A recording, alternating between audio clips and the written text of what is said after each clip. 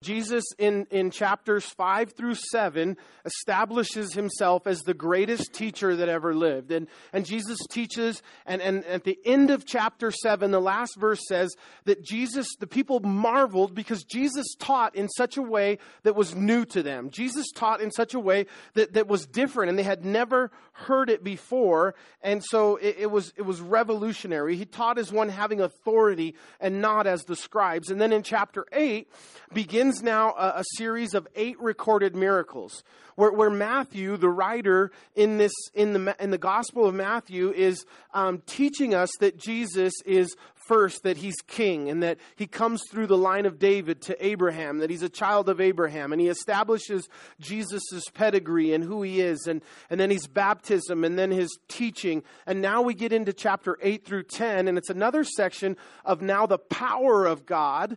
We've already established he's a wonderful teacher, and then he goes through and he does these 8 miracles. And we started with the first 3 last week that were intentional miracles that Jesus did to touch the what? Do you guys remember? The outcasts of society, right? Who were the 3 that we studied last week that Jesus touched?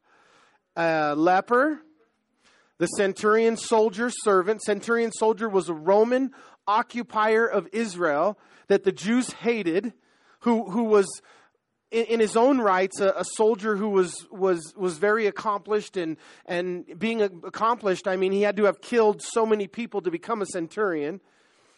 And Jesus touches his servant, and the third category was a woman. All 3 in Jewish culture were not exactly high up in their social structure. And so Jesus makes it a point to touch the outcast. And then we pick up today with the 2 more miracles that Jesus does. But what's interesting in these 8 miracles, chapter 8 through 10 in this next section, twice in the middle of these 8 miracles recorded, Jesus pauses and he says something to you and to me through this section that's intentional. And he says 2 most powerful, important words I want you guys to catch today, because it is the heart of what I want to share with you today in the message. Jesus says, "Follow me." Look at your neighbor and say, "Follow me." Not really though, right? Follow Jesus, all right? So that's what we're going to talk about today, all right? Somebody say amen. All right, I'm saying that to keep you guys awake. Here we go. So listen, if I start in verse 18, I'm going to be in chapter 8 next week. So I don't want to be in chapter 8 next week. I want to be in chapter 9 next week. So let's start in verse 23. We're going to catch these last 2 miracles quickly, and then we're going to go back to 18, and we're really going to study the follow me part, which is the heart of what I want to share with you guys today in a message that I'm titling The Cost of Discipleship. Okay? I'm going to tell you guys what that cost is. In verse 23, you guys with me? Hey, if you don't have a Bible today, I told you about YouVersion Bible. Also, we have Bibles here that we can loan you. We want everyone to have a Bible. If you don't own a Bible, please keep that. That's our gift to you. Jordan is going to take a couple and walk around for a minute. If anybody needs a Bible, just raise your hand briefly. Jordan will hand you a Bible. I want you to, if you can, follow with me. And if you're new to the Bible, it's maybe a little more difficult to find the passages as I call them out. But I'll sometimes try to wait for you, and we're going to be in a couple places today. They're easy New Testament stuff. It'll be easy to find. But I'd like for you to kind of keep a finger in one place, keep a bookmark in one. I would really, because I think it will help you if you read along with me as we study through these things. And so I want you guys flipping with me today. Amen? All right, verse number 23 of chapter 8 of Matthew says, "Now when he got into a boat, his disciples followed him. And suddenly a great tempest arose on the sea, so that the boat was covered with the waves, but he was asleep." Somebody say asleep. "Then his disciples came to him and awoke him, saying, 'Lord, save us, we're perishing.' And he said to them, 'Why are you fearful, O you of little faith?' Then he arose and rebuked the winds and the sea, and there was a great calm. And so the men marveled, saying, 'Who can this be, that even the winds and the sea obey him?' So Jesus, in verse 18, said, 'And when Jesus saw the great multitude, he gave a commandment to depart to the other side.'" In the other gospel, in the same story, Luke records for us that Jesus said, "Let us go over." So Jesus tells the disciples to let us go over, and they enter into a boat. Now, if you're coming to Israel with us, you'll get to see the Sea of Galilee. What's interesting about this storm that was on the Sea of Galilee, you're there, and it's hard to believe, really. It's hard to see it because the Sea of Galilee is 3 miles wide and 8 miles long. There's many places where you stand on one side, you can see the other side. But it's below sea level with mountain ranges all around it. And with certain conditions, the winds come down in the mountains and they create a very tempestuous sea in the middle of the Sea of Galilee. And we're not talking about huge fishing vessels. We're talking about 2,000 years ago, the fishermen making boats. One of the things that we do when we're in Israel is we go to a museum where there was a boat that was buried in the mud and preserved, and it dates to the 1st century. Now, whether it's the boat that Jesus and the disciples actually used or not, it's definitely something from that time period, and probably very reminiscent of a family boat that Peter and his family would have owned to fish on the Sea of Galilee. And it's humble. It's not very big. It's not like what you'd expect where Jesus went in and he went down below and, shut his door and laid on his cot and went to sleep. Nothing like that.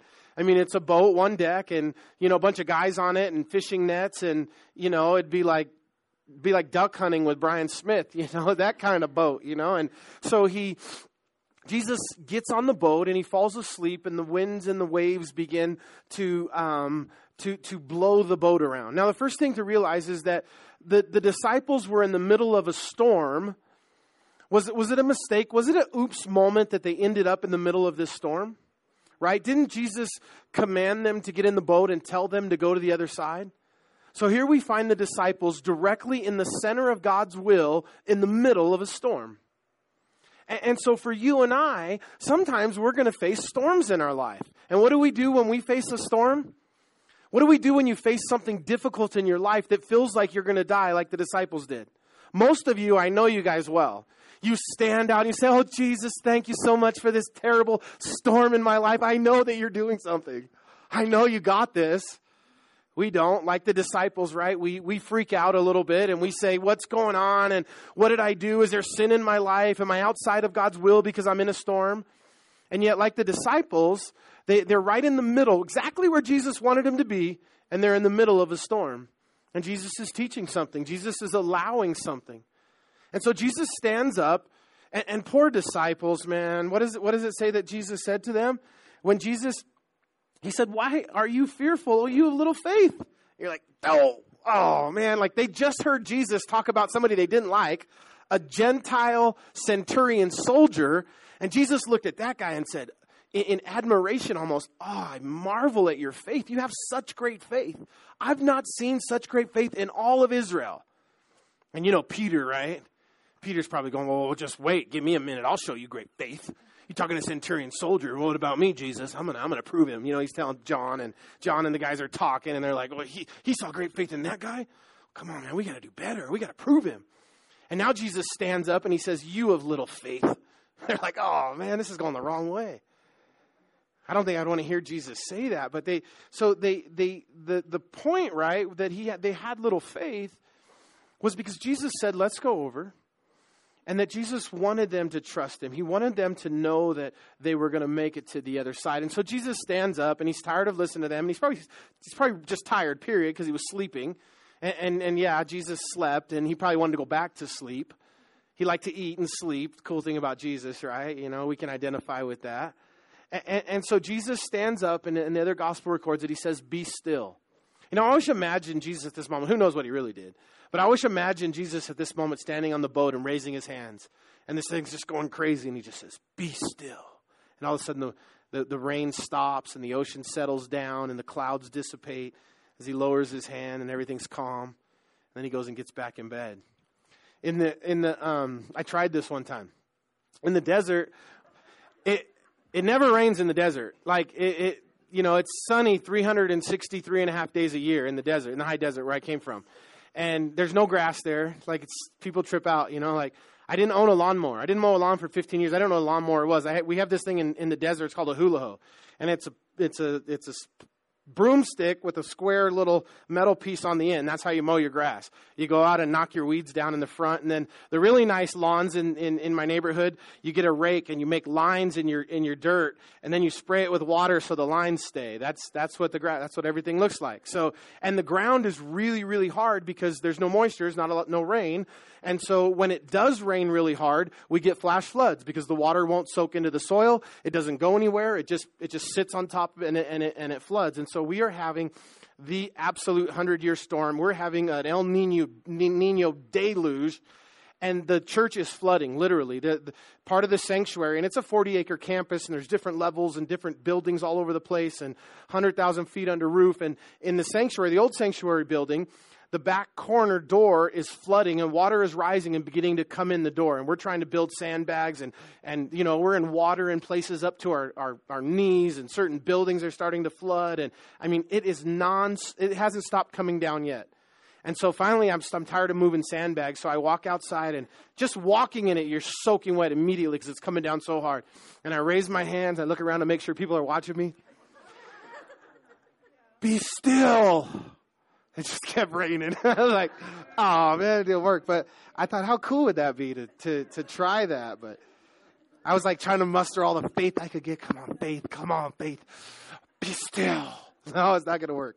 So, but Jesus, he does it, and they marvel. And I mean, who wouldn't, right? They see again a demonstration of Jesus' power in verse 27. So the men marveled, saying, who can this be that even the winds and the sea obey him?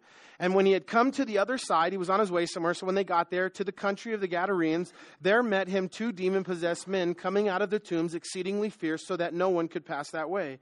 And suddenly they cried out, saying, what have we to do with you, Jesus? When it says they in verse 29, who's it talking about? They cried out.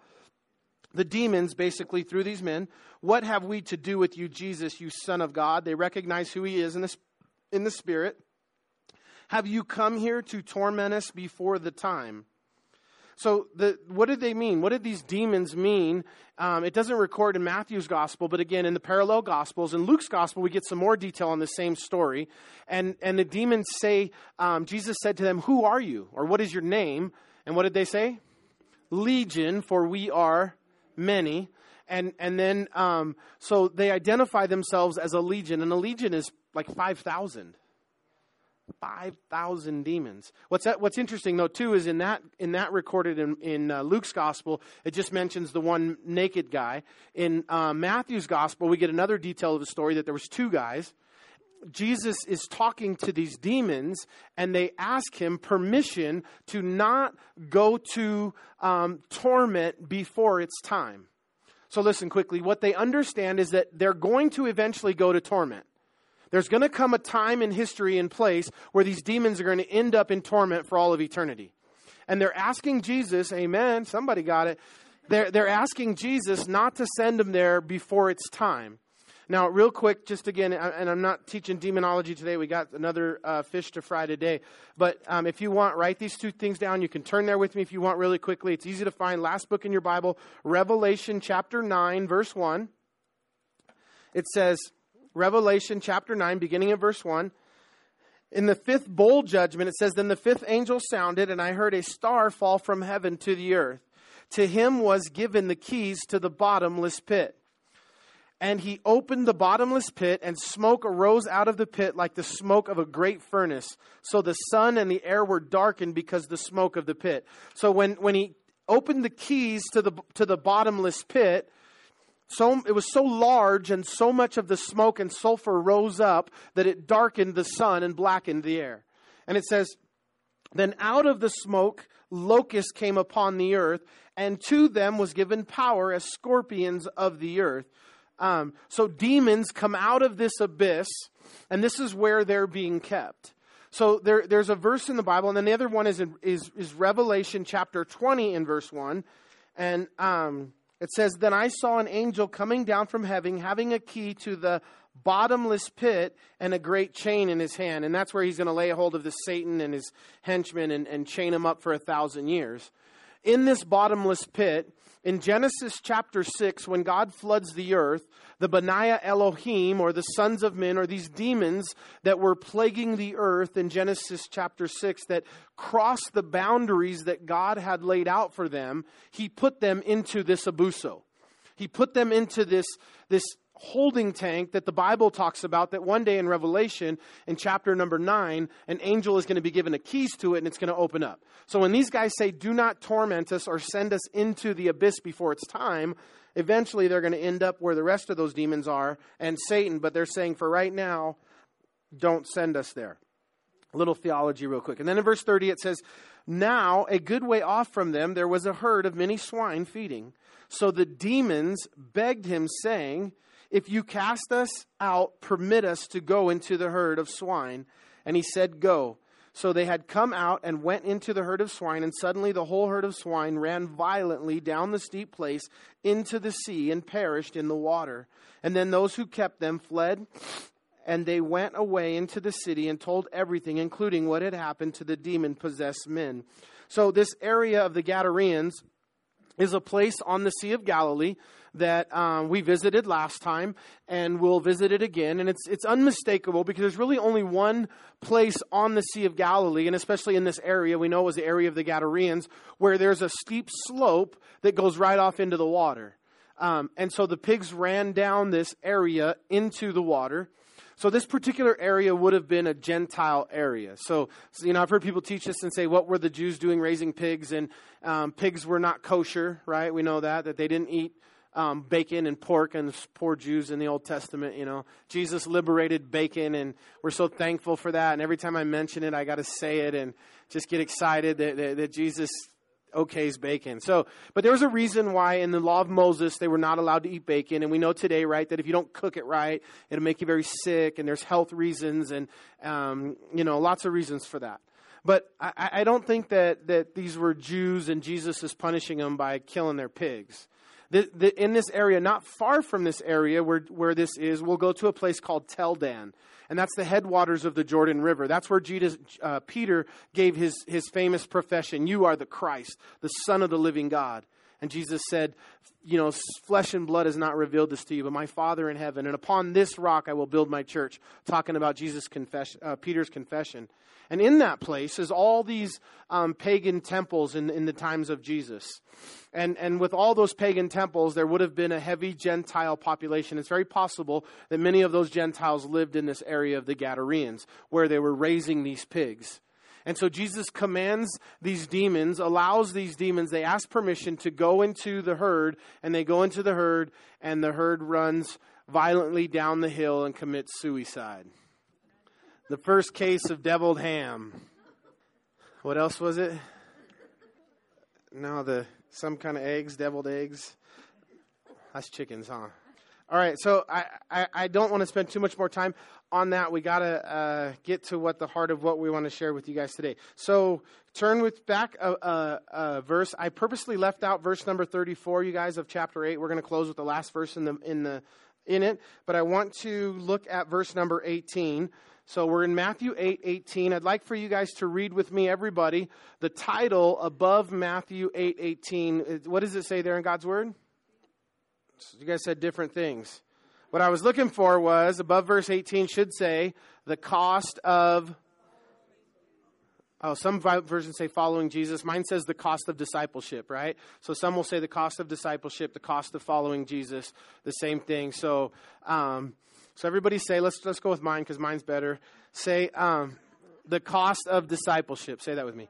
Cost of discipleship. So what does it cost for you to be a disciple of Jesus Christ?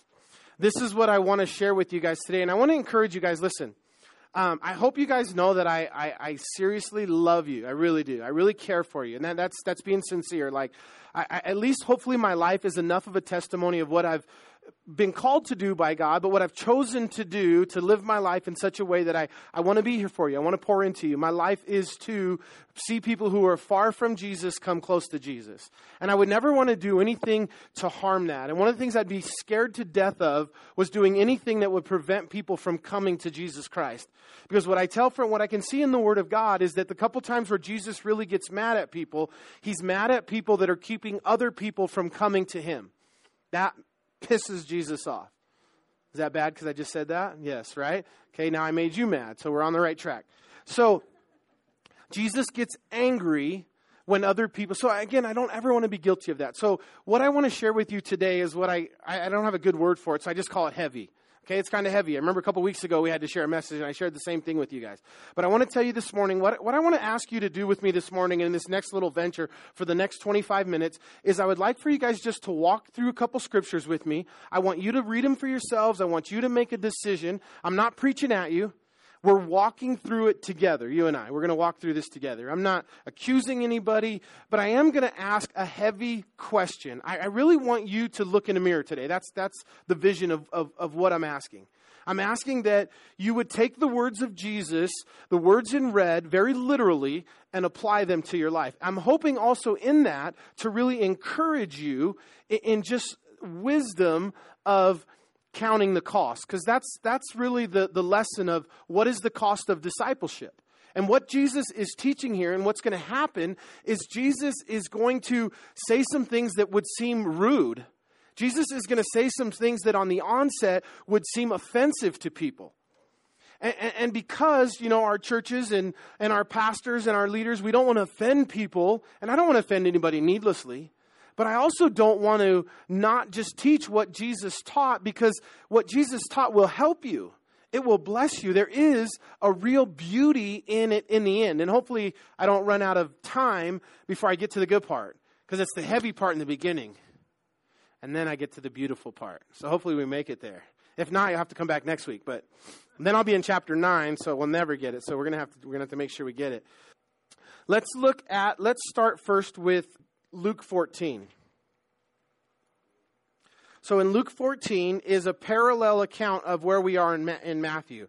And in Luke 14 it says, and now great multitudes, Luke 14 verse 25, 14:25, Luke, it says, now great multitudes, everybody say great multitudes, went with him, and he turned and said to them. So listen, there was great crowds of people that were following Jesus. Now, he had his disciples, his 12 guys. Let me tell you something about Jesus' 12 disciples in the area of discipleship and of cost. Jesus comes to these 12 guys and recorded of every one of them, they immediately, the word immediately is used, immediately they left everything to follow Jesus. Peter was a guy who was a generational fisherman, which means his dad owned a family business that he inherited from his dad, on the Sea of Galilee as fishermen. Peter was being raised and trained up in his family business to take over the family business one day, and his father being the patriarch and Peter being raised up generationally in it. Lydia's dad comes from a very similar upbringing. Lydia's great-grandfather came and he homesteaded a section of land, an area in central Kansas, and started a wheat farm. And then he passed it on to his son, and Lydia's grandfather owned and operated the family farm, and her dad was growing up and was being raised and groomed to take over the family farm. It was just not a question. It wasn't talked about. It was just assumed. It's just the way life is. That her dad, the next son, that he would come and take over the family farm. One problem was when he was 20 years old, God called him into full-time ministry, and he went to his dad and he said, Dad, I'm leaving the family farm to go to Bible college. And it was devastating, and his dad disowned him, and his dad hated him, and his dad literally took him out of the will. And he had a 6-month obligation that he said he was going to keep to his father before he left for Bible college. And for 6 months, he worked every day under his father's rule on the family farm. And every day for 6 months, Lydia's grandpa told her dad how much he hated him and wished he was never born, and literally took him out of the will. And so Peter is in that kind of situation. And it says that he immediately gets up and he leaves all that and he begins to follow Jesus. At what cost? Everything. What does it say of James and John when Jesus called them to follow him? They were doing something. Who knows? Trivia 101. Lots of trivia here, right? What were they doing when Jesus came and called them? Somebody besides Lydia, give me the answer, please. They were mending their nets. Okay, the Bible says they were mending their nets. And as they were mending their nets, it says that Jesus said, come and follow me. And it says that they dropped their nets. Literally, they left their nets in the middle of the job. Same situation as Peter for these two young men. And they went and followed Jesus. So these guys are disciples who left everything to go follow Jesus. So as Jesus is teaching, he's drawing these great crowds, these huge multitudes of people. Now, Jesus, no doubt, right? We just saw these amazing things. He healed a woman. He healed a crowd. It says they brought all to him who were sick, and he was healing them. He tells the sea to calm down. He casts demons into pigs, and they run down the side of the mountain, and the dead pigs floating in the Sea of Galilee now.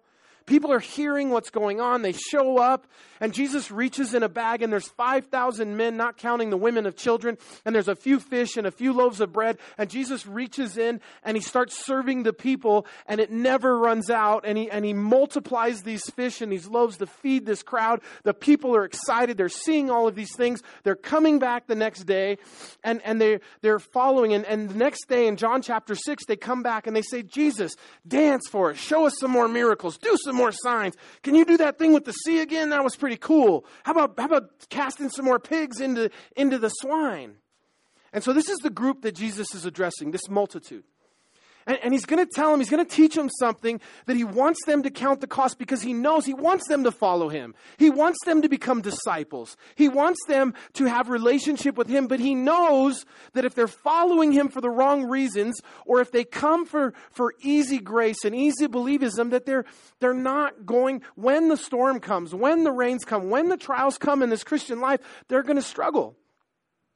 Now in church, we have some terms I want to address for you guys today.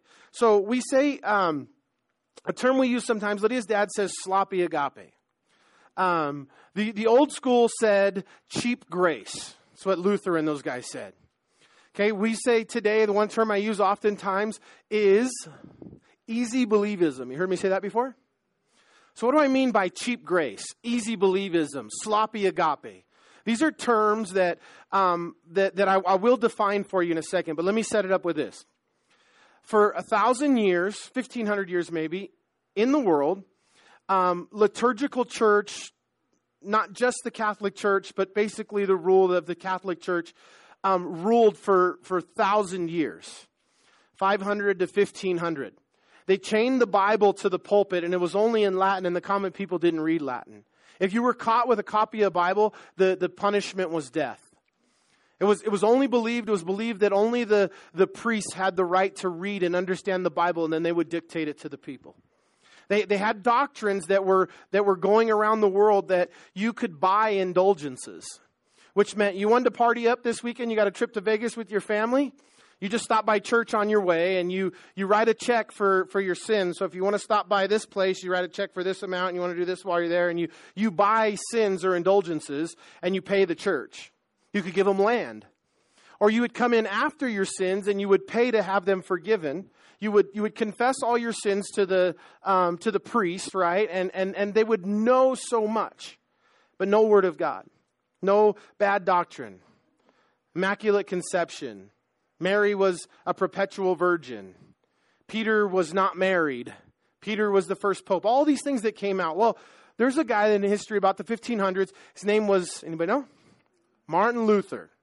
And Martin Luther started what we call the Protestant Reformation. And what happened was Martin Luther got a hold of the Bible, and he began to read and study the Word of God. And he came to a place in Romans where it said, the just shall live by faith, and everything in his life changed. And he wrote a thing called the 90, I always mess it up. 1? 3. Not 9. No, 3 or 1. Let's call it 3. 93 Thesis. And he nailed it to the doors. And it was the 93 things that he found in the Bible that the church was doing that were unscriptural and not according to the Word. And then in the process, they broke away and the Protestant Reformation began. And it began the age of grace. And now we're saved by grace. And we relate to God by grace. We're saved by grace through faith in Jesus Christ. And the Protestant Reformation was born. And they came a long way from the liturgical and the rote, which became, more like the Phariseeism that Martin Luther came out of, to where we are today. Now, the church has had ebbs and flows over the years of this grace movement. Now, if we take grace too far, now we get into this point of sloppy agape. Amen? Everybody say cheap grace. So what is cheap grace? This is what cheap grace is. Cheap grace says to you that the grace of God is so powerful and the work of Jesus Christ is so thorough that it covers every part of your life. And it's not necessary to follow Christ just to enjoy the grace that God has bestowed upon us. So in other words, you could ask Jesus into your heart to be your Lord and Savior. You come forward at a Greg Laurie crusade. Thousands will come forward tonight in Dallas. Thousands around the world will make decisions for Jesus Christ. You ask Jesus Christ to be your Lord and Savior, and you say, Jesus, come in my heart and forgive me of my sins and wash me, and you say that prayer. And then you're born again, you're saved, the Spirit of God comes in your life, and then you go live any way you want for the rest of your life. I asked Jesus in my heart at VBS at Tooele Springs in, 6th grade, and so now I just live however I want because the grace of God covers me. Sloppy agape. Cheap grace. No discipleship, no counting the cost, no realization that, and it's dangerous. It's dangerous if you think or if you believe that you're a disciple of Jesus Christ because you come to church. Because you come to church, are you going to heaven? Because you come to church, are you a disciple of Jesus? No. If you go stand in your garage, does that make you a car? Nope. And so there's a cost. And listen, Jesus is going to identify for some people that cost. So let's look at it. In verse, where are we at? Luke 14, right? Luke 14, it says in verse 26, if anyone comes to me and does not hate his father and mother, wife, children, brothers, sisters, yes, his own life, also he cannot be my disciple. Now, what if you guys came to church? Now, let's say, okay, you are here. You came to church this morning, and I got up here and I said, you can't come to church here unless you hate your sister and your brother and your mother. And yeah, that's right. You got to hate yourself too if you want to be my disciple. The church would empty out, right? You guys will go find another church. And Jesus draws this big crowd. And I don't think he said it like that. But he's yelling at them and he's telling them something. He said, you got to hate your mother. You got to hate your brother. You got to hate your sister. Yeah, that's right. You got to hate yourself. Am I making this up, you guys? I asked you to turn with me, right? You're reading this. Same thing I'm reading, right? He says, you got to hate your own life if you want to be my disciple.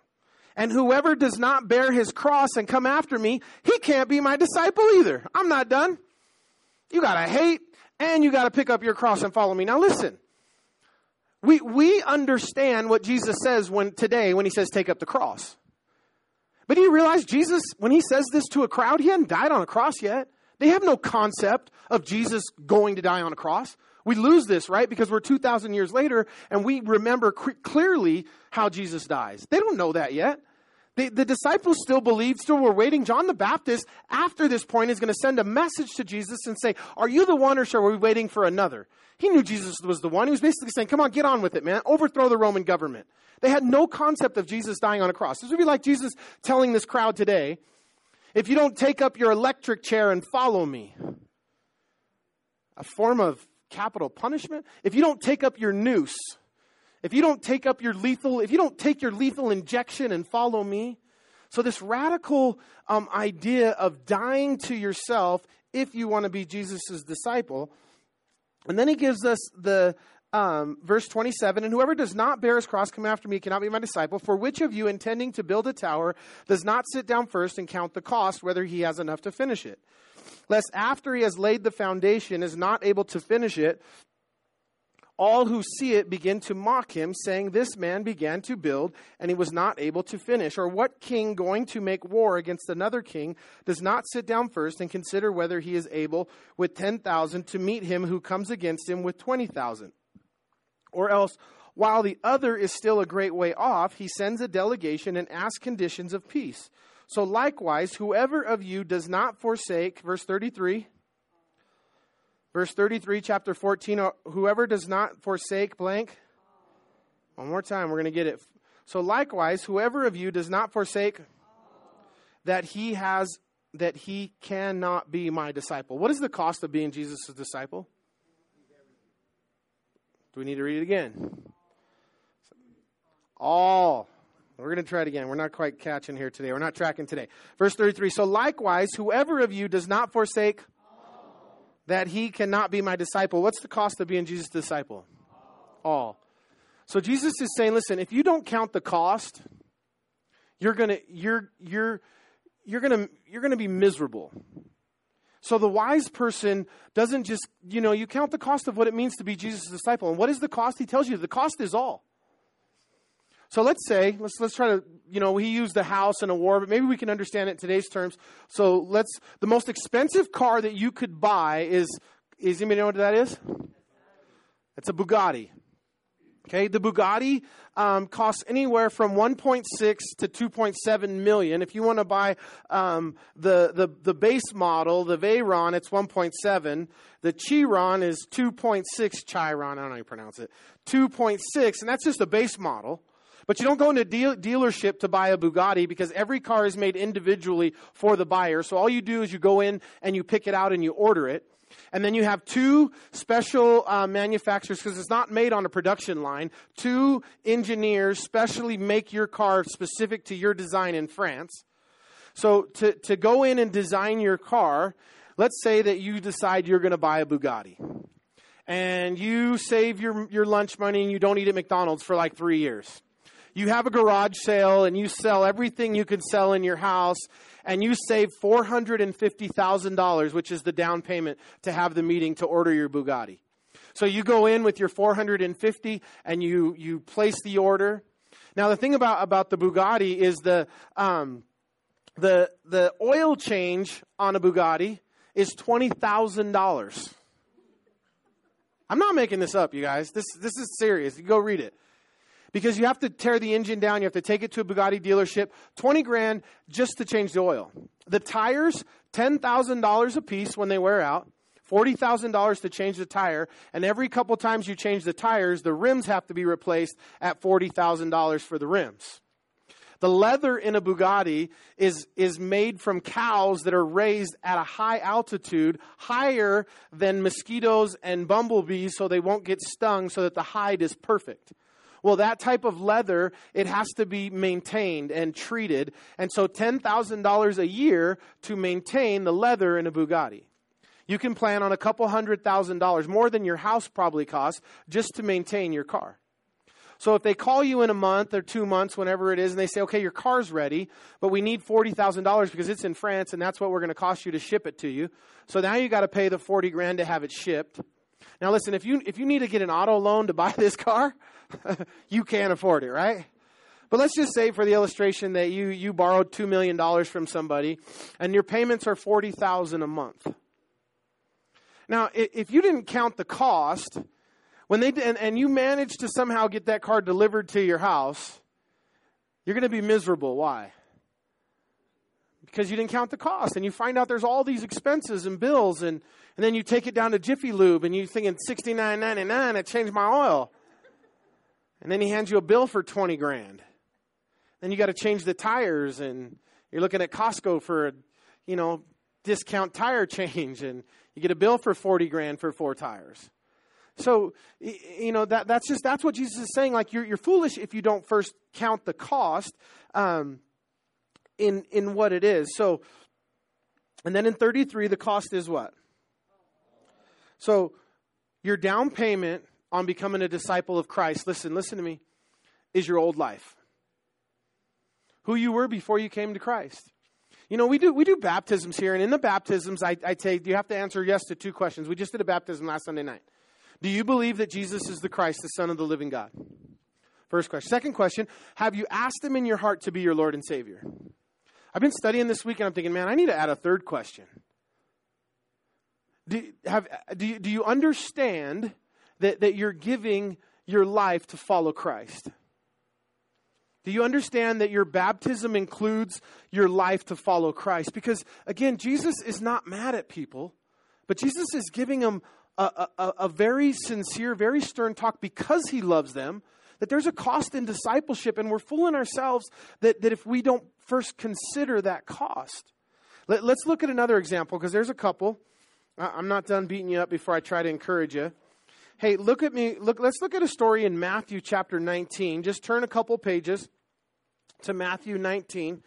And then we see this story in verse 23 of this rich young ruler. And it says, then Jesus said, Oh, I'm sorry, we're going to get to that in a minute. We'll get to that. But I'm going to check the conclusion first. Verse 23 says, Then Jesus said to his disciples, Assuredly I say to you that it is hard for a rich man to enter the kingdom of heaven. And again I say to you, it is easier for a camel to go through the eye of a needle than for a rich man to enter the kingdom of heaven. And when his disciples heard it, they were greatly astonished, saying, Who then can be saved? You know the concept of the Sermon on the Mount. You should know it because we just went through and studied it. The whole point of the Sermon on the Mount is Jesus creates this life that's so impossible to follow that you say, man, nobody can do that. And then Jesus says, yeah, that's the whole point. You need a Savior. You need the Holy Spirit. You need Jesus. Well, in the same vein, the disciples are like, well, then who can get saved? And nobody on their own. And then Jesus said in verse 26, looked at them and said, with men this is impossible, but with God all things are possible.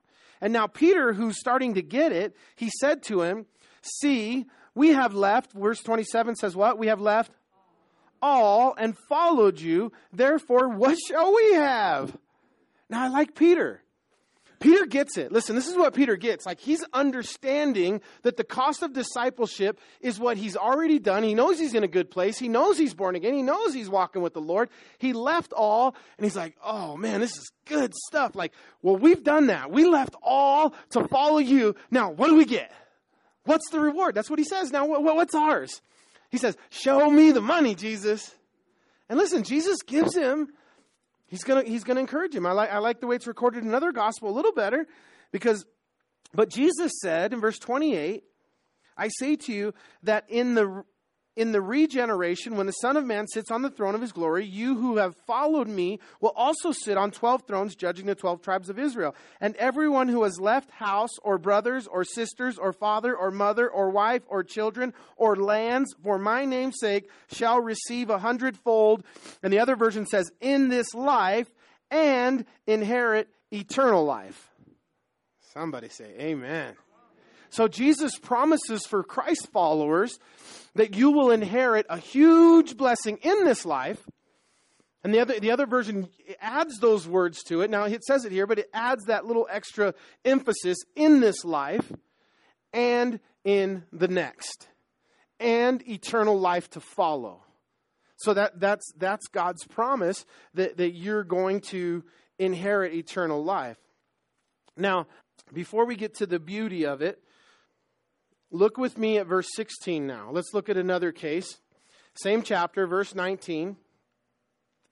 And it says, now behold, one came and said to him, good teacher, what good thing shall I do that I may inherit eternal life? And he said to him, why do you call me good? So we have this story of the rich young ruler. And he comes to Jesus and he wants to have, listen, an intellectual conversation. He wants to eat his cake and have it too. He wants to go to heaven, but not pay the price. He wants easy believism. This is what he's asking for. He's asking for a cheap grace. He's asking for something that he can do that will help him get what he wants, what you and I all want. We want to go to heaven. We don't want to go to hell for eternity. We don't want to miss, we want all the blessings in the Bible that Jesus said, I've come that you might have life and that more abundantly. My yoke is easy. My burden is light. I will provide all your needs in Christ Jesus. And he wants all those things, but he doesn't really want to pay the price for it. So he comes, and you notice he doesn't call him master or Lord. He says, oh, good teacher. Now immediately Jesus is going to address this issue of his heart. And Jesus says, why do you call me good? He didn't let it go. He challenged him because Jesus knew in love that there was a problem with this guy's heart. And so the guy says, why do you call me good? No one is good but God. So he points him to God. And then he said to him in verse 17, but if you want to enter life, keep the commandments. And the rich young ruler said, which ones? Come on. He knew which ones. Like, what is he saying? Like, oh, which ones? Oh, what if I keep those, but that means I can get away with these? If I follow these commandments and then I go indulge in those other ones, will I be all right? What does he mean by which ones? At this point, the rich young ruler, he's really struggling in the cost of discipleship. He's really struggling in the ability to follow Jesus and pay what the cost is that Jesus said. The cost is all. The down payment is your old life. And your monthly payments is the rest of your life, if you want that Bugatti.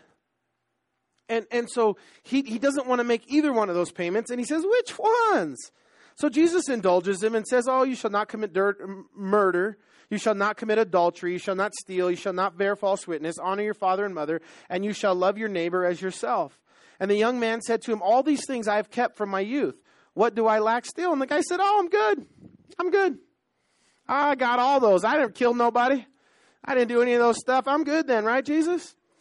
And he said, well, is there anything else I need to know? And Jesus said to him, just ask Jesus in your heart and believe and go live however you want. Is that what Jesus said? Go and sleep with whoever you want to sleep with outside of marriage. Go and party all you want. Go and live your life like hell. Have no filter on your life. No relationship with God through prayer and reading the Word and devotion and real commitment to walking with Jesus in your life. Don't worry about the sins. Don't deal with the sins in your life. Just believe in me and you're going to be fine. Is that what Jesus told him? You know what? You know what's interesting, you guys? There's a little bit of a dichotomy because, I preach this often and I don't want to get it twisted and I don't want to mess it up. But I always tell you that the gospel is not do. It's what? Done. That it's what Jesus did for you. It's already done. It's not do. But interestingly enough here, Jesus tells this rich young ruler not to believe, but to go and do something. There is some do in the life, but there's a beauty. There's a beauty coming. So don't get too discouraged yet. Listen, Jesus says go and do something. He expects, and he tells this guy, go sell everything you own and come. I want you guys to look at it with me. I'm in Matthew 19, and I'm looking at verse 21, and he says, and come, the very bottom of verse 21, and come, follow me. I say often, who goes to heaven? Good people don't go to heaven. People that follow Jesus go to heaven. What does it mean to follow Jesus in your life? So Jesus tells this rich young ruler to go and sell everything he owns and then come and follow him. So there was some do in it. And it says the young man went away sad because he had lots of possessions. Bottom line is he wasn't willing to do what it took to be a disciple of Jesus Christ. Now, when we just read this in Matthew's gospel, we think, oh, maybe he's a little hard, and it seems a little harsh what Jesus is saying. But, if we didn't have this commentary in Mark's gospel, it might feel that way. So I want you to see this again. I want you to turn with me to Mark's gospel, chapter 10.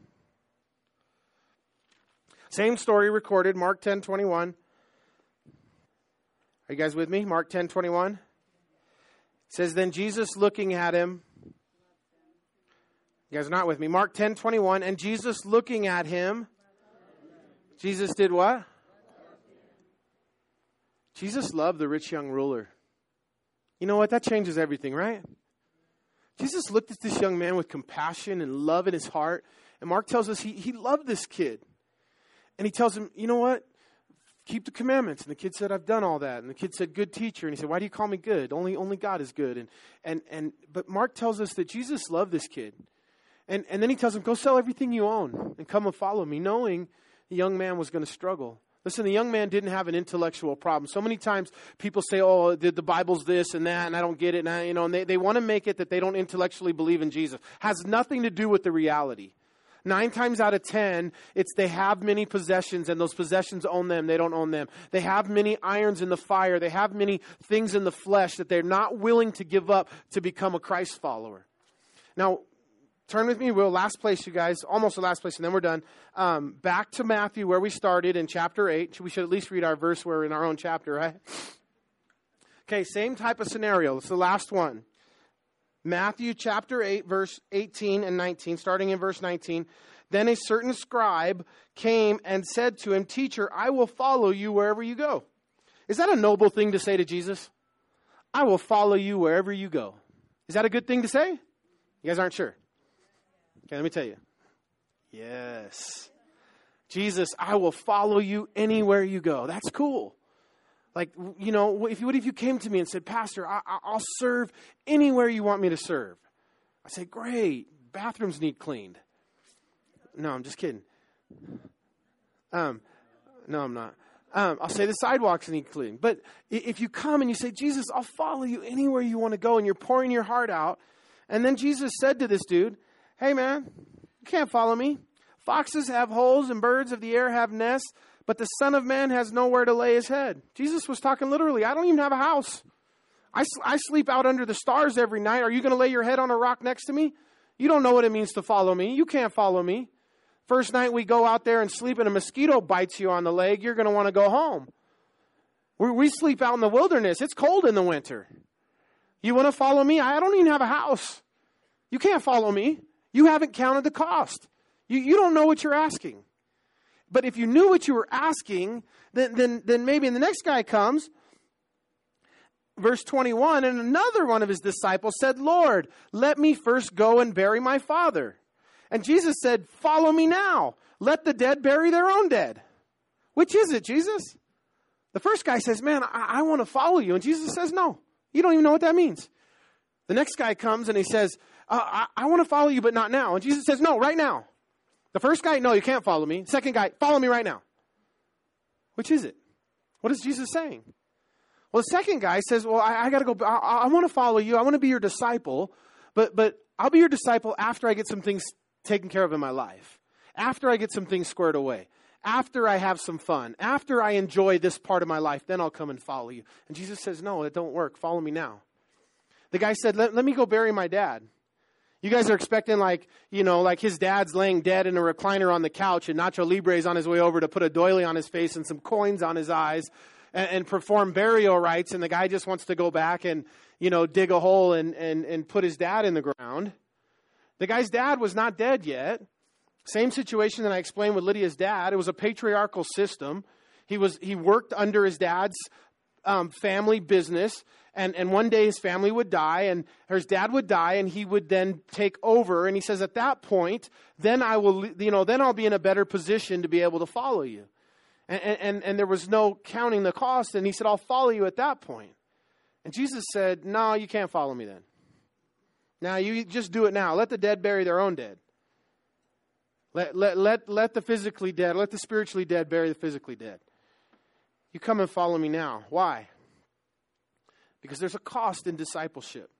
And listen, if we're not honest, you guys, if we don't know, and if we haven't counted the cost, and we see it so often, that there's this easy believism, or there's this fallout among God's people because they go in thinking that, that becoming a Christian doesn't mean that it should affect all areas of your life. It just affects what you do on Sunday morning for a couple hours. And then you struggle. But let me tell you what the beauty of the whole thing is. Because didn't Jesus say that I've come that you might have life and that more abundantly? What does Matthew 11:28 say? It says, come to me, all who labor and are heavy laden, and I will give you rest. Jesus said, take my yoke upon you and learn from me, for I am gentle and lowly in heart, and you will find rest for your souls. Listen, for my yoke is easy and my burden is light. Was Jesus lying? So why on all these other occasions that we just read is Jesus making discipleship so hard? And then here he promises that as a disciple of Jesus Christ, that his yoke is easy and his burden is light. Which is it?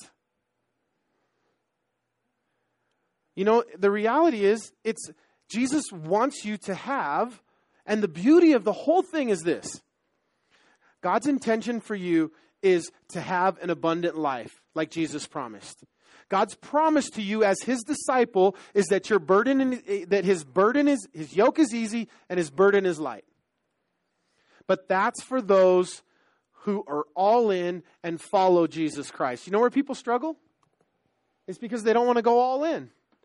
They don't want to forsake everything like the 12 apostles did and immediately left to follow Jesus' disciples. And they struggle in their Christian walk. They struggle in their Christianity and they fumble through it and miss out on God's blessing and intention to give you abundant life and to make it light and easy.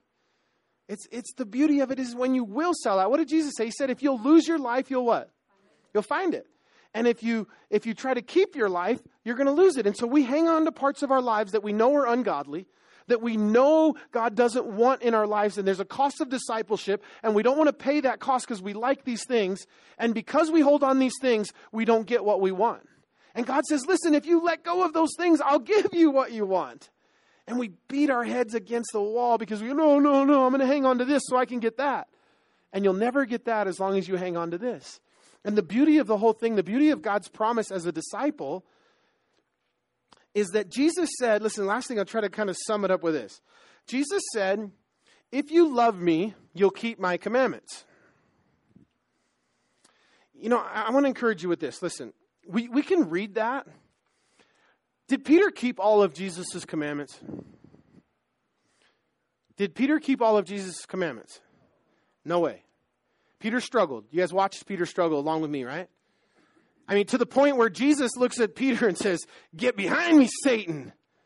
Like, there's some bad Christians, and then there's ones that Jesus calls Satan, right? And Jesus says to Peter, get behind me, Satan.